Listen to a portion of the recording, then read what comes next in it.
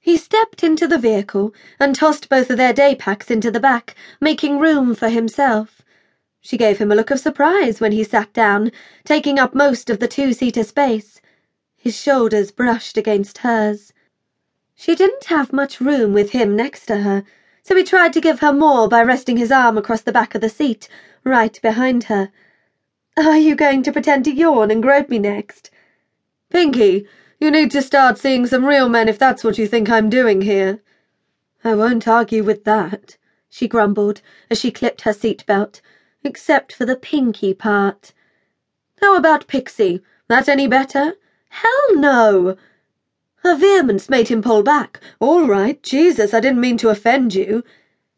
A thundercloud passed over her face, and he started pulling together the threads of their conversations. Last night she'd been annoyed when he had asked whether she was eating okay. Pixie was apparently an insult, though he certainly hadn't meant it as one. Was she sensitive about her size? She was small, but as far as he could tell, perfectly formed. Quite appealingly formed, as a matter of fact. "No Pinky and no Pixie, just Tess." "Yes, just Tess," she agreed. Tony climbed into the driver's seat and twisted around to see them.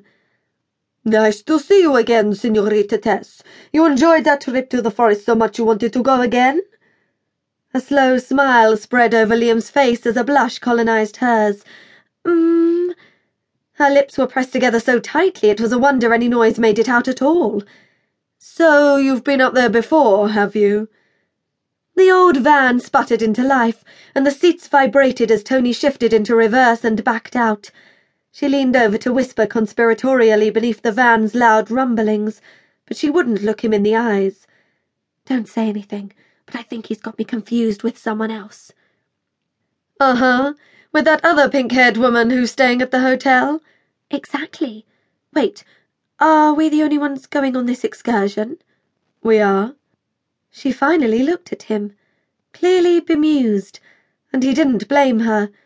The hotel had originally told him they kept excursions to a minimum of 5 people in order to save on fuel emissions. He'd managed to convince them otherwise by donating an obscene sum to a carbon offsetting scheme.